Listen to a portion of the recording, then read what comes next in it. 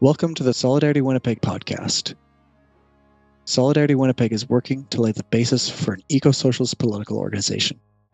By that, we mean we are a small group of like-minded people who work in a coordinated way in community groups, in unions, and on campuses to build grassroots power, to educate people to be effective eco-socialist organizers, and to build support for the long-term goal of breaking with capitalism and starting a transition to eco-socialism. Because Winnipeg is located on Treaty 1 territory, we acknowledge that Treaty 1 is the homeland of Anishinaabeg, Cree, Oji-Cree, Dakota, Dene peoples, and the Métis Nation.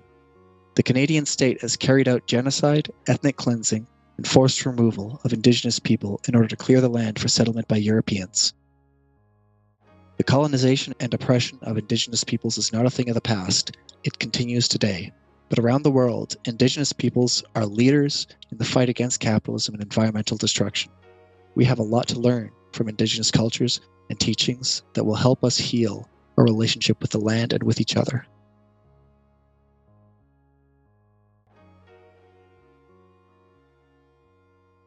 On the last episode of Solidarity Winnipeg podcast, we talked about why eco-socialism is necessary, possible, and worth fighting for. But that brings us to the question of, well, so you're an eco-socialist in Winnipeg or somewhere else in Canada today. What do you do? That's a huge question. There's lots to talk about. And to join us to talk about some of it, we've got today Brian McDougall, who's based in Ottawa, although currently in BC. Brian's a longtime socialist and labor activist. Welcome, Brian. Thank you very much. Yeah. Hi, Brian. And then also something else we often do when we have this podcast is everybody who's here, we do a little go around just so all of our voices register as people who are here in the audio world. So I'm Teddy, and who else is here with me today? I'm Posey. I'm John. So I've got the first question to ask you, Brian, and with any of the questions, obviously feel free to take it wherever you think is the best place to take it. But here's the one that I have for you. So much of what needs to happen is working with other people. And the question I have, Brian, is about when we're trying to work with other people as eco-socialists, what kind of common ground is enough? Is it like about having a common enemy, a common strategy, a common set of tactics, a common long-term goal? Like, there's just so many ways that people can have similarities and differences. And I'm just wondering if you have anything you want to say about what kind of common ground is enough when thinking of doing the work that organizers should be doing. Well, that's a really interesting question. And working in eco-socialist circles, you get a wide range of opinions on that kind of question. But based on the little bit of experience I've had working around climate justice groups in Ottawa, I would say that you want to try to work with people who are at least committed to activity and at least committed to some kind of ongoing discussion and evaluation of the initiatives they undertake. Because, of course, there are a lot of organizations which do the same thing over and over and over again, draw virtually no lessons from the experience that they are having, and as a consequence, never really grow. Similarly, there are many organizations, and sometimes these two problems overlap. There are many organizations where there isn't sufficient debate and argument and evaluation of differing alternatives and different points of view to ensure that the members of that particular organization are, again, learning something and helping to contribute to an organization that learns as it proceeds. So when you encounter an organization that's not learning, seems to be incapable of learning because they don't want to explore alternative ideas, or they're somehow congenitally incapable of evaluating the experience they initiate in a way which will allow them to learn, then you know you're in an organization that has a very limited future. So that would be one lesson that I would draw from the experience I've had. But the same point can be made about organizations active in many different political spheres around many different issues. Well, I'm happy to clarify or comment on any aspect of that further if you want to pursue it. Yeah, thanks. I really like how you answered that, because I don't think I was framing the question that way, but I think that's like as soon as you were saying it, I was thinking like, wow, that's like very useful. It makes a lot of sense. And like one of the things you said about how to like kind of see if an organization is learning or not learning, like you kind of described one example would be if it just keeps doing the same thing again and again. Are there any other kind of things that come to mind, like really like off the top of your head, that also are kind of indications of a non-learning organization? Because I'm guessing that most or maybe many organizations might think that they're learning organizations, and it might take some experience to kind of like really assess that. So what do you think about that? Well, let me try to concretize things a little bit, because I spoke rather abstractly. So let me tell you a little bit, for example, about my experience with Extinction Rebellion. So in the early spring of 2019, after I returned to Canada, when Extinction Rebellion had started up in the few months prior to that, I joined the group in Ottawa. And it became abundantly clear to me over the course of the next 6 to 8 months that they were not an organization that was capable of really learning from the experience that was going on, from what was going on around them, and from the experience that they were having as a collective group of people. So let me give you just one example. In Ottawa, as in many Canadian cities, climate justice movements have been relatively weak and largely incapable of mobilizing many people up until the last 2 years. In Ottawa, Extinction Rebellion was very active, and I was a member of it in the run-up to the climate strike, which happened in September 2019. The climate strike in Ottawa had about 35,000 people involved in it, which far exceeded anybody's estimate of what was possible, let alone what was likely.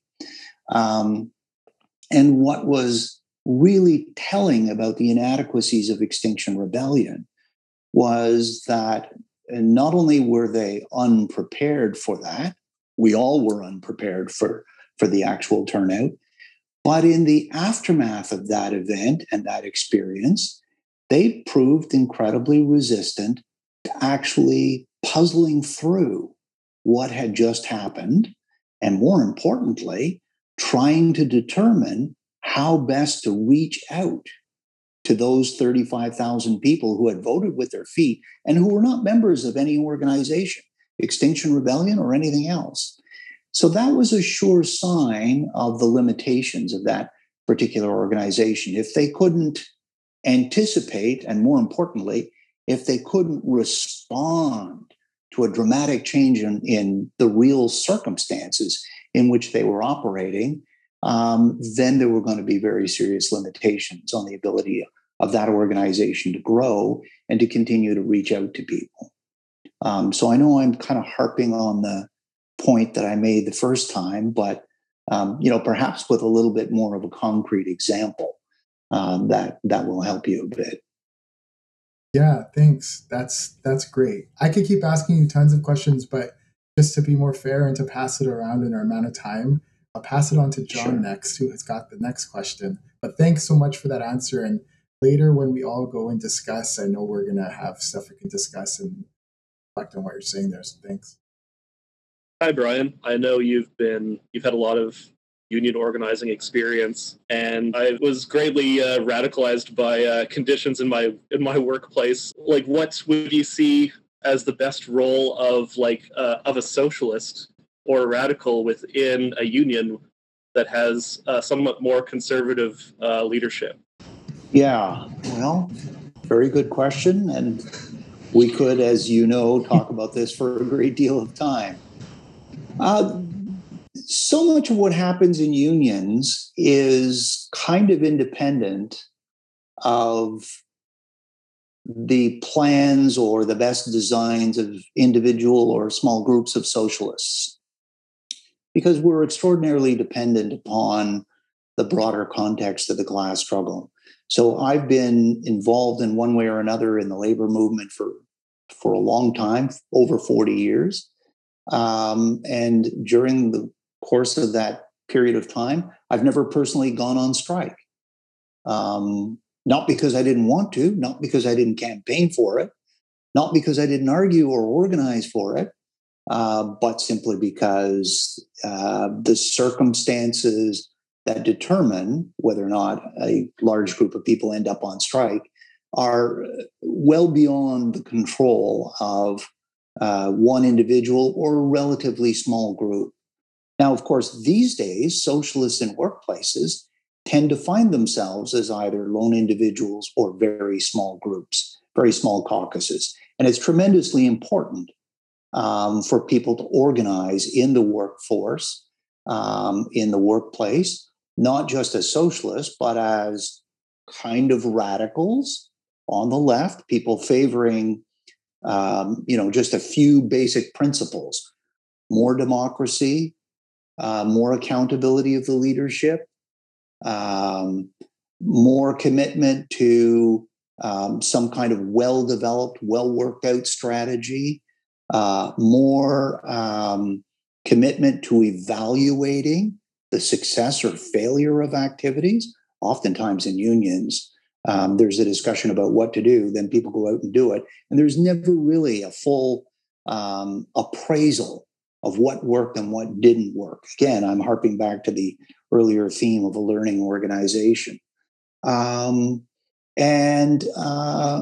also a recognition that there's a constant need for internal discussion that's not just about the fine points of the union contract or the union's constitution, but also political discussion about broader kinds of societal issues that are of interest to union members. So those are all things that an individual or small groups of socialists or radicals in union locals can do, regardless of the ups and downs of the broader class struggle, or regardless of the ups and downs of the situation in their particular workforce.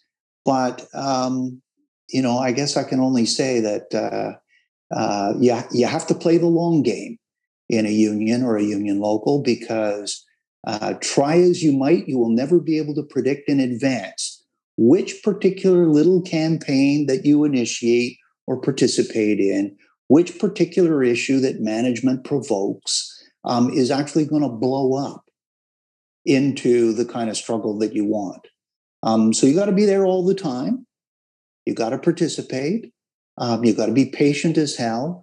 You got to make sure that as things go up and down, that you praise the people you work with, that you argue with them, but patiently and comradely. And you got to try to prevent people from self-destructing as activists, because you have to be in there for the long haul. And as I said, you can't really predict in advance. So you might, as in your case, you might be an activist for a decade and never really have a chance to take a qualitative step forward in terms of getting all the membership out on strike. But inevitably that will there will be confrontations. It's just that we can't predict them in advance. So I think that as long as you're committed to organizing with small groups of people and using those principles, more democracy, more accountability, strategy, evaluation of successes and failures, recognizing the need for political education, and so on, then you'll put yourself in a better position to take advantage of whatever openings come along. I'll stop there. That's already a lot of. Yeah, that's awesome. Yeah, that's great stuff to think about. Thanks, Brian. I think Posey has the next question, but who knows? We might run out of time, but if there's enough time, maybe I'll have a follow-up question. I don't know. Thanks. Yeah. Great. Because my question is along, in a great way, the same themes you've been addressing thus far, Brian, about, learning from actions that you've been a part of and maybe sharing some of that wisdom with us. So in 2011, you participated in a campaign in response to massive cuts to the public service by the Harper government. And I'm wondering if you could speak to that experience and what, from your perspective, was successful in that, what was something you maybe do differently. Any wisdom you could share with us would be great. Sure. So let me give you a little bit of context. At the time, 2011, I was working in the federal public service, which is kind of a complex beast as far as employment goes. There are many different unions, there's many different categories of workers and so on. The prime minister of the day, Harper, decided that in the wake of the 2008-2009 financial crisis, they were going to start cutting jobs in the federal public service. So they would ultimately cut about 25 to 30,000 jobs. And as part of that process, in the government department that I worked in, they determined that people who were in the same job category, the same type of employment, but at two different levels, level 7 and level 8, that about 150 of them would be reduced in numbers to about half that number. And that all of the people in level 7 and level 8 would have to compete for positions at level 7. So level 8 was being eliminated. People at level 8 positions were being pushed down to level 7. So that meant half of the people were losing a promotion that they had gained at some previous point in time. And the other half were being forced to compete for their positions against their bosses because the level 7s reported to the level 8s. So there you have a situation which is tailor-made to prevent any kind of unified response, because you have two groups who seem to have diametrically opposed interests. And indeed, as a union activist, myself and other people who were in the same department spoke to our union, a profoundly conservative union, about the way to respond to that. And their advice was there's no community of interest between those two groups, so just forget it. There's nothing we can do. And our response was exactly the opposite. There was a community of interest. It had to be built. It had to be expressed. It had to be explained to people that there was a possibility of unified action against an unjust measure. And so despite the advice and the warning and the direction from our union, we proceeded to build a campaign that unified people at both the level 7 and level 8. And that campaign took on some very interesting dimensions in the workplace. So we had meetings inside the workplace during work hours, some of which lasted hours at a time to debate what was going on and how best to respond. And ultimately, we were able to develop a petition which was directed towards management in opposition to what they were doing. And we were able to get a little bit more than a third of the people affected to sign it. Not everybody. There were profound weaknesses in the in the campaign that we built, in the sense that we weren't able to win everybody over. But such was the lack of precedent for anything comparable to that, that we did win a number of meetings with management. Management was forced to go before all of our members and explain themselves repeatedly, and they were publicly attacked and vilified from the floor of those meetings and so on.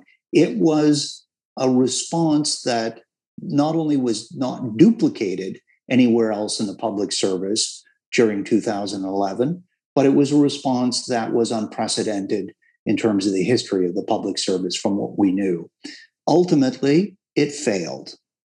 Ultimately, a whole bunch of people lost their jobs. There's more to it in terms of legal nonsense, but I won't bother you with that. Nevertheless, out of it, a small group of lefty activists in the union grew a little bit, became a little more confident and a little stronger. Unfortunately, the decade since then hasn't given them much opportunity to build on that little bit of success that we had. Even though it was ultimately a defeat, we established and demonstrated the possibility to construct solidarity between two groups that everybody believed had completely and entirely different interests. So that was a significant experience for a number of our activists, and something that has stuck with them despite all of the misery and defeat in the decade since then. Great, thanks, Brian. That's a story. We're facing, I imagine, a lot of cuts in our future, especially here in Manitoba. So good to learn from that. John, do you want to give your follow-up question about unions, since we're still on that topic? Yeah, sure. Well, you mentioned, I guess being a union activist is you need to play the long game. But I think being any sort of organizer or activist at this point is about playing the long game, because short-term gains are, well, like you were saying, unpredictable.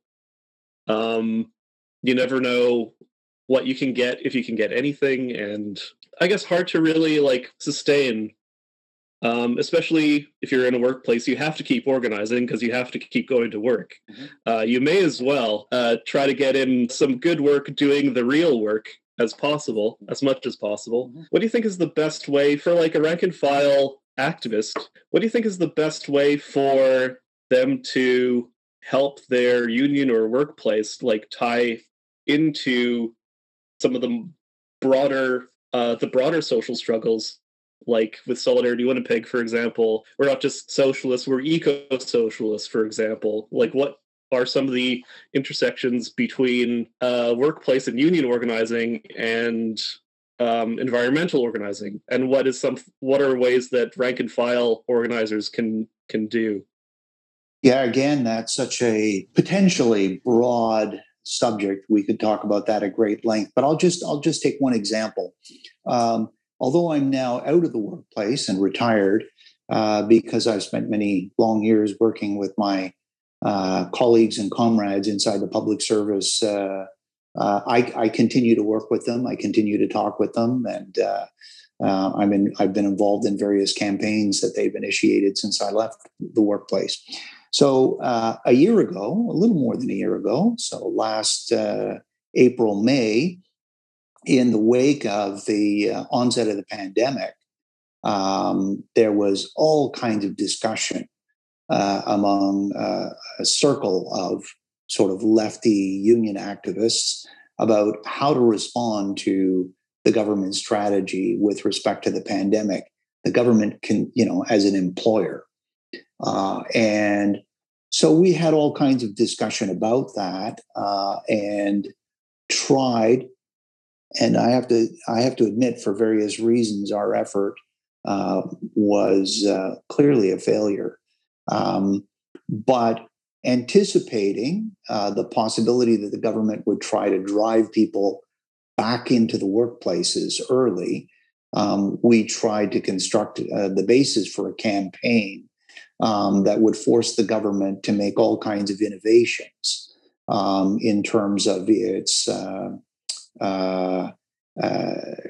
contract and employment rules, and indeed in terms of the federal labor law with respect to the conditions, the health conditions under which people work. So one of the things we were quite intent upon was dealing with that section of the labor law that gives people, quote unquote, a right to refuse unsafe work.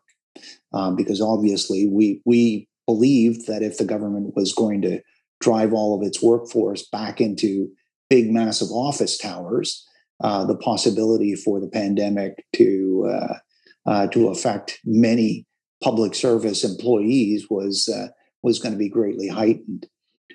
So we developed a bit of a campaign anticipating that possibility and calling for strengthening of the right to refuse unsafe work, among many other things. We put together a series of about 10 or 12 demands. In fact, of course, the federal government decided that they would not force people back into office buildings. And to this day, people are not in office buildings. So that argument and the possibility for a campaign there fell through. But part of the campaign, and this goes to I hope the heart of the question you were asking, part of what we had to talk about was the importance of not only arguing for and preparing demands that would change the conditions of work for federal public servants, but recognizing not only the logic of solidarity, but the logic of disease. We had to formulate demands that would result in major changes for all employees who are members of our community, because there's no point in protecting the members of your workplace from COVID-19 if you don't also address the members of your community, right? I mean, the logic of the disease is that it's not just going to stop at the office door. It's out there in the community. So, that's a kind of an application of the principle of an injury to one is an injury to all. The threat of COVID-19 for one person is a threat of COVID-19 for everybody. And so in that particular case, there was a very clear potential for making an argument about the connection between what goes on in the workplace and what goes on in wider society. And there are many, many examples of campaigns that can involve people in a workplace reaching out to a section of the broader community beyond the workplace in ways that make sense. And part of the responsibility of socialists and radicals in the labor movement is to precisely make those arguments and draw those links, because oftentimes they don't occur spontaneously to people. But once they're articulated, once they're explained, they can be easily grasped and taken up. And that's also important, just to finish, because the nature of the struggle in the workplace with its ups and downs means you go through long periods where nothing seems to be happening in the workplace. And in such periods, it's particularly important that if you have a little caucus of radicals or socialists, that you can ensure that they continue to learn and grow and develop their skills and build their confidence by intervening not just in the workplace that seems to be dead for the moment, but intervening outside the workplace. And so that's one of the ways you can do that. I like the idea of having, I don't know, I think about like finding your comrades in the workplace, if there are any, and then making a point to like gather together and keep in touch. And I like the idea of taking that you don't just have to be, you don't just have to be focused on the issues of your particular workplace with those. If you have a little group of people, you can take that back into the community and apply it to community issues as well. So, and sometimes in the workplace, you can also, again, it depends on the circumstances and the people you find and the people you work with. But I've been a part of socialist study groups in the workplace where people get together once a month and discuss theoretical, historical, political issues that sometimes are directly related to what they're doing or experiencing or the nature of the workplace, and sometimes not. There's lots of ways to engage with people in the workplace and to build the relationships that are critical when the opening for the possibility of collective action emerges. Yeah, absolutely. I would say like some of the best political conversations I've had have been with coworkers in the workplace who aren't themselves necessarily that political, but if you're lucky enough to have a job where you can sort of just gab with your coworkers a little bit while you're at work, you never know what's going to come up, and what and what sort of links or points of solidarity you can build. It's fascinating. People love to gossip, You might as well gossip with your boss. Yeah, gossip is a powerful organizing tool, I think I found personally. And everyone likes to complain about. Everyone likes to complain. Yeah. At work. Especially at work and about work, yeah. Like a good takeaway is like encourage outside of work Facebook Messenger groups and whatnot, and just talk and gossip and be off of the workplace platforms. And also, it's really important to recognize the value of the people you work with. It can sometimes take relatively little experience and little effort for somebody to radicalize and become an activist. But for them to sustain that level of involvement, that level of confidence can be incredibly difficult when the campaign doesn't go well, or the boss intensifies what they're doing, or whatever. And so it's really important that every inch that we gain, we recognize, we build on, because it is always we lose somebody who has previously been active and previously been engaged in trying to change circumstances in the workplace. So it's very, very important to strengthen relations with them, provide them with the personal support and encouragement that you can, and try to make sure that they last, so that they are around for the next cycle of the struggle. Yeah, that kind of connects to, if we do take a long-term view, to expand that beyond just thinking about us individually, and how we can actually take have the long game insight, if you want to use that phrasing, but for us to, how can we who ends up being in the radical, small pockets of radical groups within a workplace and beyond, be able to sustain, to keep together, being able to fight a long-term battle. Because we will inevitably lose many more times than we win. And, some are great losses, some are minor losses. But I like to think of the situation as being akin to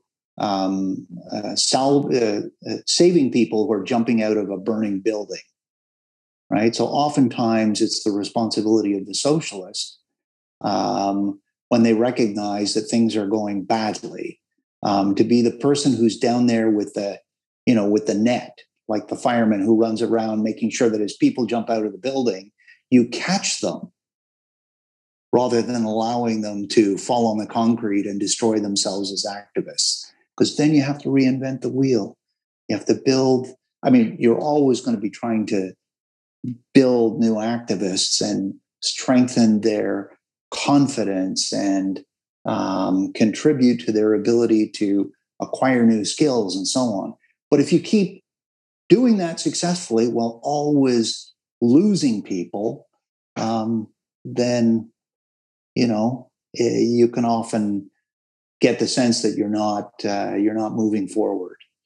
So recognizing the ways in which people get dispirited, the reasons why they give up, and trying to address that, trying to offset that is, I think, incredibly important. Mm-hmm. Do you have time for? I have another question. Does anyone else have another question? Okay, my question is maybe a bit on a different level or a different area, but just I am curious about your. I guess you're not doing it right now because you're in BC, but your radical tour of Ottawa. And if you have any, you give radical tours about Ottawa's labor history for those listening, because I know nothing about labor history in Ottawa in particular. I'm from Toronto originally. If there's a certain episode or something that you think maybe not enough people know about or has some lesson for organizers today, or just a favorite story. Yeah, you're right. Since I left the workplace 7 years ago, I decided that one of the ways I would try to contribute to the strengthening of the left in my city is to make people a little bit more aware about the history of struggles in the city of Ottawa. And that certainly includes labor history and labor struggles, but also many other kinds of struggles. So I currently have a kind of a standard stable of 6 tours that I do, which cover all sorts of different issues. So one of them, for example, deals with the history of colonialism and Indigenous resistance in the city. But in addition to that, quite a few of them deal with different aspects of labor history. And of course, the reason for doing that kind of thing is precisely because activists often think that they are the first people to encounter a particular problem or a particular issue. And unfortunately, there's not that much new under the sun. Often we are reliving the experience of our predecessors, albeit in slightly different ways. And so it can be incredibly valuable to know something about the history of the struggle, not only by the labor movement, but by all oppressed groups within a particular area. So I'll give you just one example that's related to something I'm working on at the moment. In Ottawa, during World War I and in the immediate aftermath of World War I, there was a campaign for a general strike. Winnipeg, of course, is the place where the most famous general strike occurred. Many people aren't aware of the fact that there were general strikes in other cities across the country. Ottawa ultimately didn't have a successful campaign for a general strike. The radicals were defeated in the Labor Council, and so the general strike never happened. But in looking at the context for the radicalization of segments of the Ottawa working class during the war years, one thing that jumps out that's tremendously important is the fact that just prior to the war in 1912, and again, this will be something that people who are familiar with Manitoba history can relate to.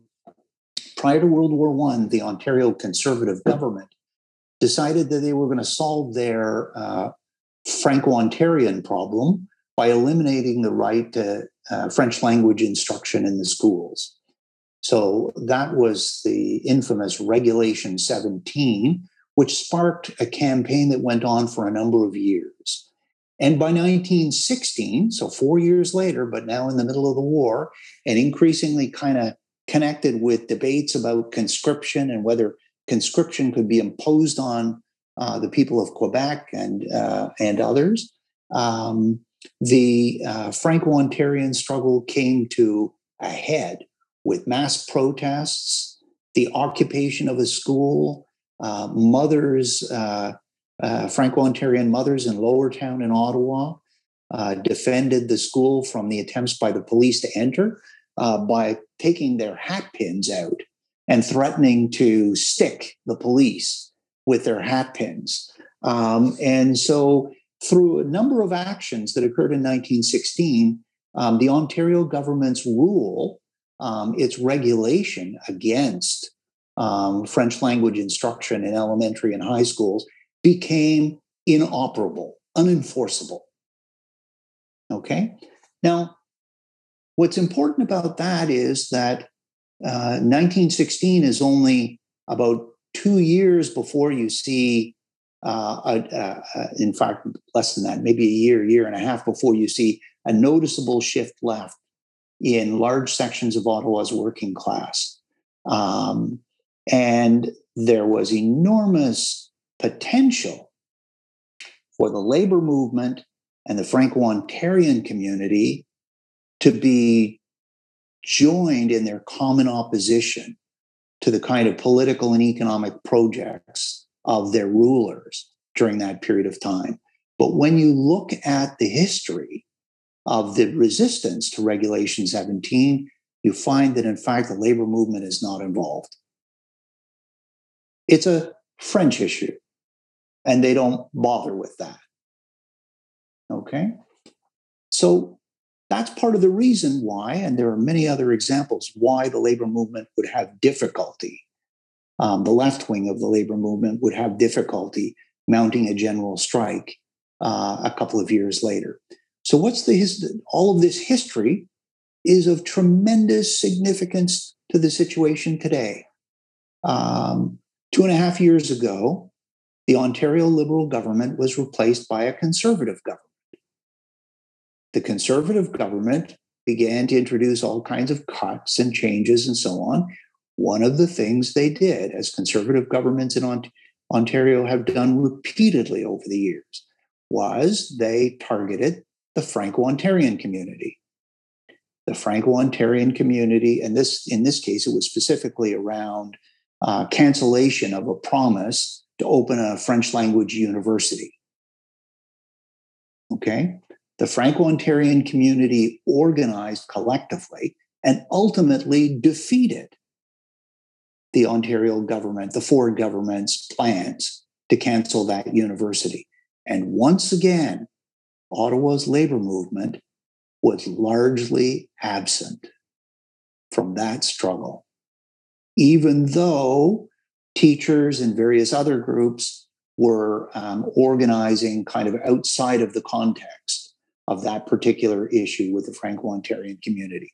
So the point I'm making is that a division at the heart of Ottawa's working class that was present 100 years ago still is there. It still needs to be rectified. It still needs to be addressed. And that's part of the continuing weakness of the working class movement in that city. And that's part of the reason why it's important to have a bit of a sense of the history of the struggle in a particular place, because those issues often don't go away. They come up again and again, albeit in slightly different forms. So I'll stop there. I apologize for going on at such length. Oh, no, that was fantastic. Thank you. That was really good.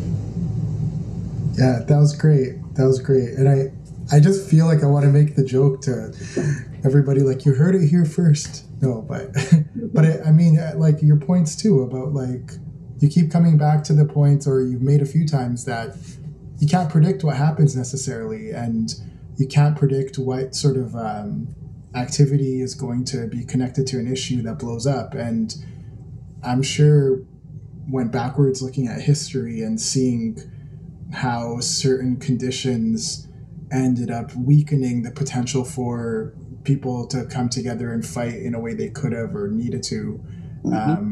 It just connects to that same idea, and then to connect it to today is super crucial. So it's a great story. I did not think we were going to hear that today, but I'm happy we did. Well, I want to thank you, Brian, for being so generous with your time today and answering all our questions. I feel like we're going to need to have you back at some point. Maybe we can talk more about activism in particular.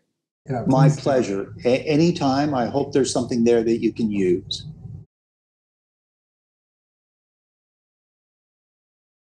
So we just listened to Brian and had a discussion with Brian, and he answered a lot of questions and said a lot of things that were really great food for thought. So now let's have a discussion. And to begin off the discussion here, one thing that stood out to me was how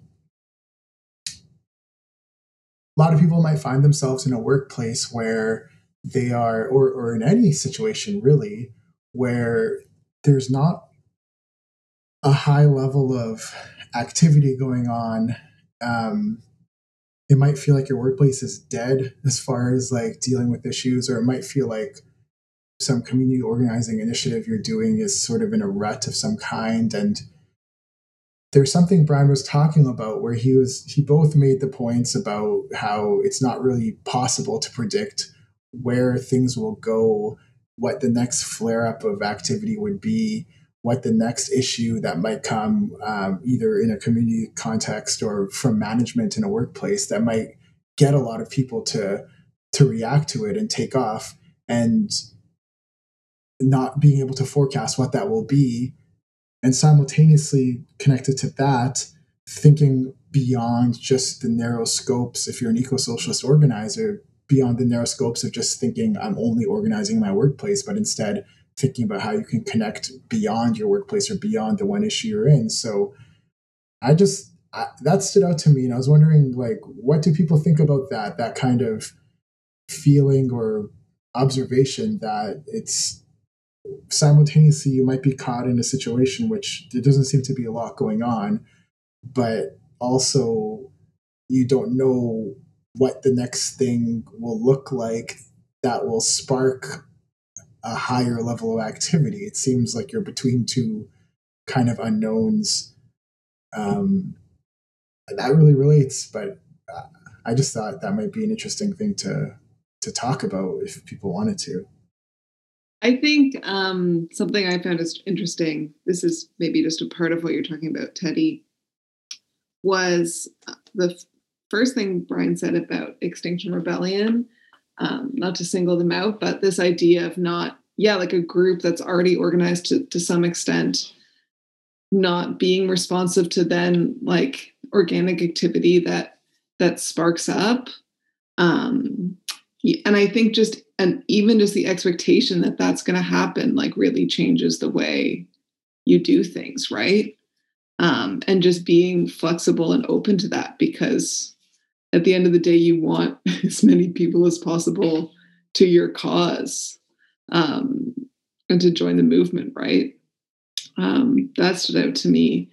And what really stood out to me, this doesn't really answer your question, maybe at all, Teddy, or what you're going for, because I really don't know kind of what you do. I'm curious about what you do if you're in a dead workplace. I mean, I think it's better to not. I think my question was too putting it on someone to answer. I think what you're going to say is better than just trying to answer my forced question here. So what do you think? What stood out to you that you're going to talk about here?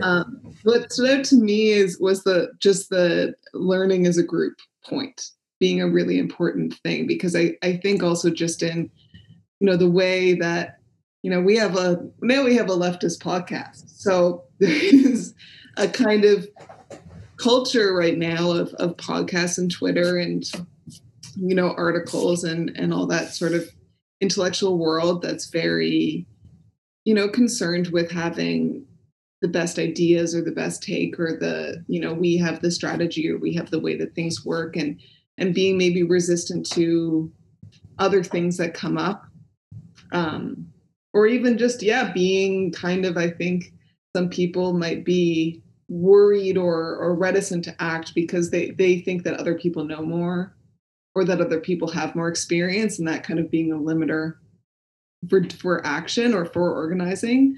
And I think that as long as you're open to learning from mistakes and learning from failures, then a big takeaway for me would be to not be concerned about maybe not doing it perfect the first time, because you're going to have lots of opportunities. Like, the struggle is not ending. You're going to have lots of opportunities to mess up, and hopefully learn from it, or just repeat the same mistakes 100 years later. Your children can also not forge solidarity with Franco-Ontarians and mess up their chance. So that was kind of, because I think that was a surprising answer to your question about common ground, because I was expecting something more about a value of democracy or a value of solidarity or something more along those terms. But just the learning point, I think, is huge. Yeah, I think it's an interesting point, and we find ourselves as eco-socialists trying to put our politics into practice in the here and now at a point where the level of social struggle is extremely low, and so needing to be responsive to what actually moves is really something that's valuable, and being prepared to expect the unexpected, and being able to respond. And organizations that can't do that will probably be left behind, and new ones will have to be created to respond to whole new groups of people deciding to take collective action and throwing up new questions.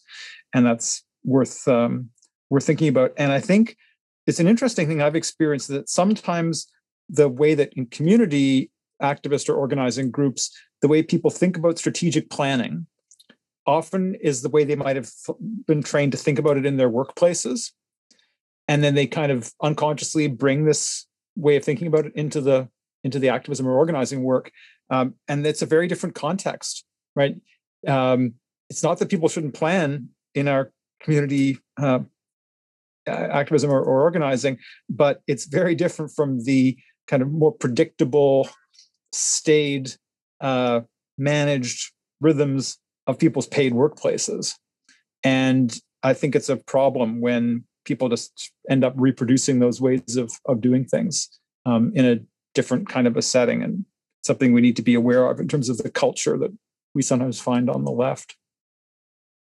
Because we can't predict what's going to happen, but we can at least learn from history enough that we need to know that we can be responsive and think about how we can shift when necessary, and always be looking to try to build independent mass action, right? Or if that's the strategic approach that we as eco-socialists should have. And if people are interested, they could look at the Solidarity Winnipeg website, where we have a policy called From Theory to Practice that tries to sketch that out. But you can always try to put that approach into practice, even if it's in very humble little ways, like the way that Brian was talking about doing it in workplace organizing, like a little, pushing for more democracy, or pushing for more accountability or in a union, or pushing for people to be broadening the struggle and not just be concerned about workplace issues in a narrow sense. Yeah, I really like this topic too, and I think I'm going to think about it for a long time. But I also connect it to, if you focus on being able to evaluate and learn and adapt and assess what you're doing and plan, it's orienting you towards action, right? It's orienting you towards doing things, and it's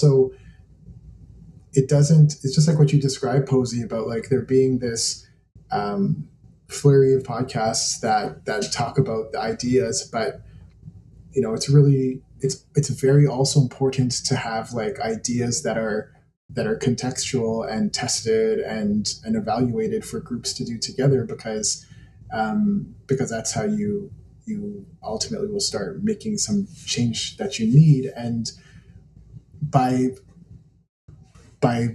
holding it up as a value to learn from that, and just like actually scanning whatever you're involved with and saying like, are we evaluating what we're doing or are we not? It in some ways, I think that also like encourages like more people to be able to get involved, because you turn things more concrete when you explain why you do things or you don't do things, and you also are willing to try things. And that, I think there's a certain like energy to that too, that is actually really needed, instead of being another kind of organization that might limit its willingness to try things and be sort of so burdened with how terrible things are that there's not a willingness to try anything at all, and that doesn't get you anywhere either. So yeah, that kind of came to mind for me too.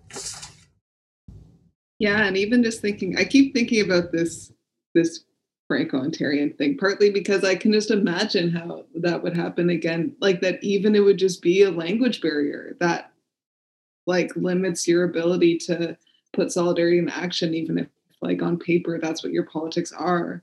Like there's so many things at any given moment that you could be working on in your union or as a small group like ours, that, given the choice between, participating in some other movement or some other campaign or action, just being like, I don't know the language as well, or it's not, I don't feel comfortable in this group as much or with this struggle as much because it's not what I know. That has to be something to also evaluate of like what's keeping you from doing certain things, not just why you choose to do the certain things you do as a group or as an individual. Yeah. Maybe just to pick up on that example again, I think it's also a case where, of course, a lot of union activists are very busy trying to fight the latest thing coming at them from the boss and so on, which is sometimes makes it difficult for them to make time for other things. But there's also a narrow sense of what unions should do, right? And what counts as a union issue.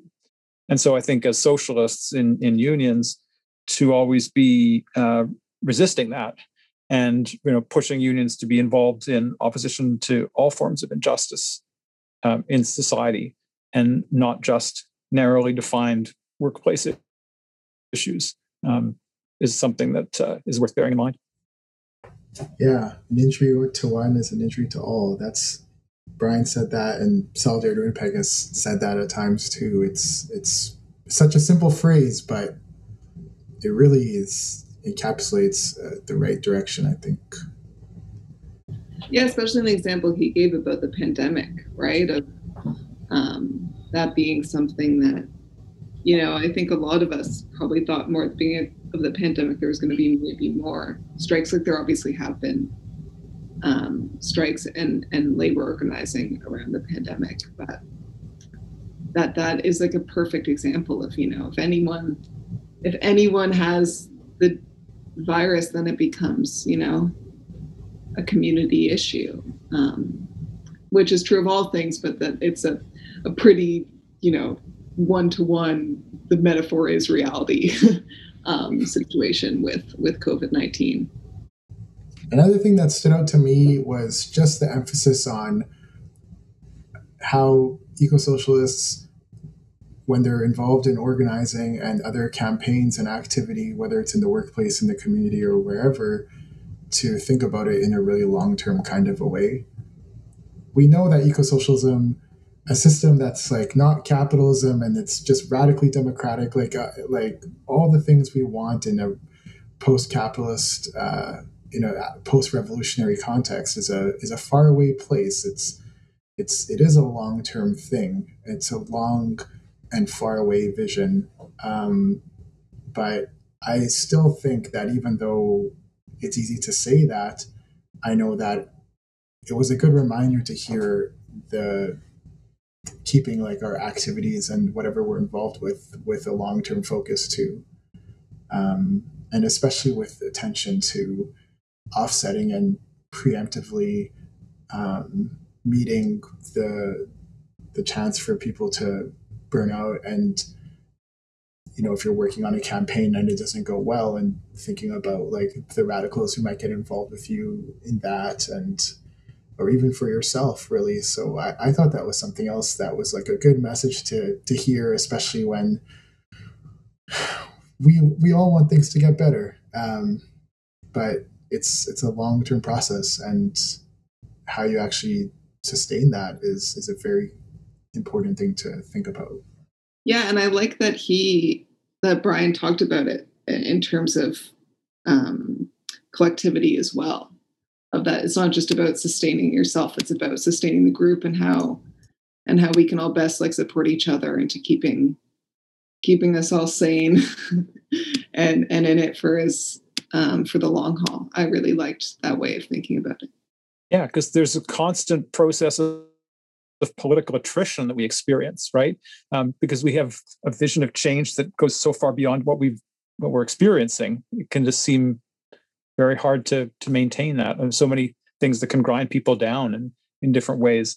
And so trying to work with other people in a way that builds up some resistance to that, drawing on what we can learn from history, what we can learn by, distilling the lessons of history as theory and using that to analyze the present and trying to generalize those things, to share those ideas, and doing that in a way where we're building political relationships with people. I think it's good to think about. Yeah, I got one other thing too that comes to mind, and it actually is a question that maybe we could answer or maybe we don't need to, but I really liked how Brian was talking about with the 2011 campaign, when he's describing the way the workers were pitted against each other for half the jobs, how there was, connected to what you said, David, about a narrow idea about what a union does or what counts as union work. Well, in this case, it was like a narrow idea of what kind of unity or solidarity was possible, that the union was envisioning. And Brian talked about how working to build solidarity between two groups of people who were presented as only having interests in opposition to each other. And that idea of breaking down the apparent barriers that don't allow for solidarity and instead actually building solidarity, that's a theme, an idea we've talked about in different educationals within Solidarity Winnipeg. Like that, this is not the first time we're hearing it, but it was nice to hear that concrete example of that. So the question that comes out of that for me is, how does one actually go about doing it? It's a huge question, but I wonder, like, if it was as much as simply having, pre-existing or ad hoc radical folks come together and articulate a statement or something like that, and then from there invite people to have a discussion and point out that common ground. Because I think it's very important to keep chipping away at those kinds of barriers to solidarity. And it's a real contribution to hear a real life example of doing that in such a concrete way. So it's an open question, like if anyone has thoughts about how to do that, but the main thing I want to emphasize is just like, I thought that was a very important point. And yeah, I was so happy to hear it. It brings up for me a very, very different example of solidarity being built, which happened recently in that event that happened in the far north with the miners who, and I cannot remember, unfortunately, off the top of my head, the name of the community, but you have these miners in a place where there was an Inuit blockade, right? Thank you, it was Pond Inlet, and being unable to leave the community because of this blockade against the expansion of mining, which was a great struggle that was being conducted, and to have these miners, a significant minority of them, sign on to a statement saying that they supported this Indigenous struggle in the opposition to the expansion of the extraction.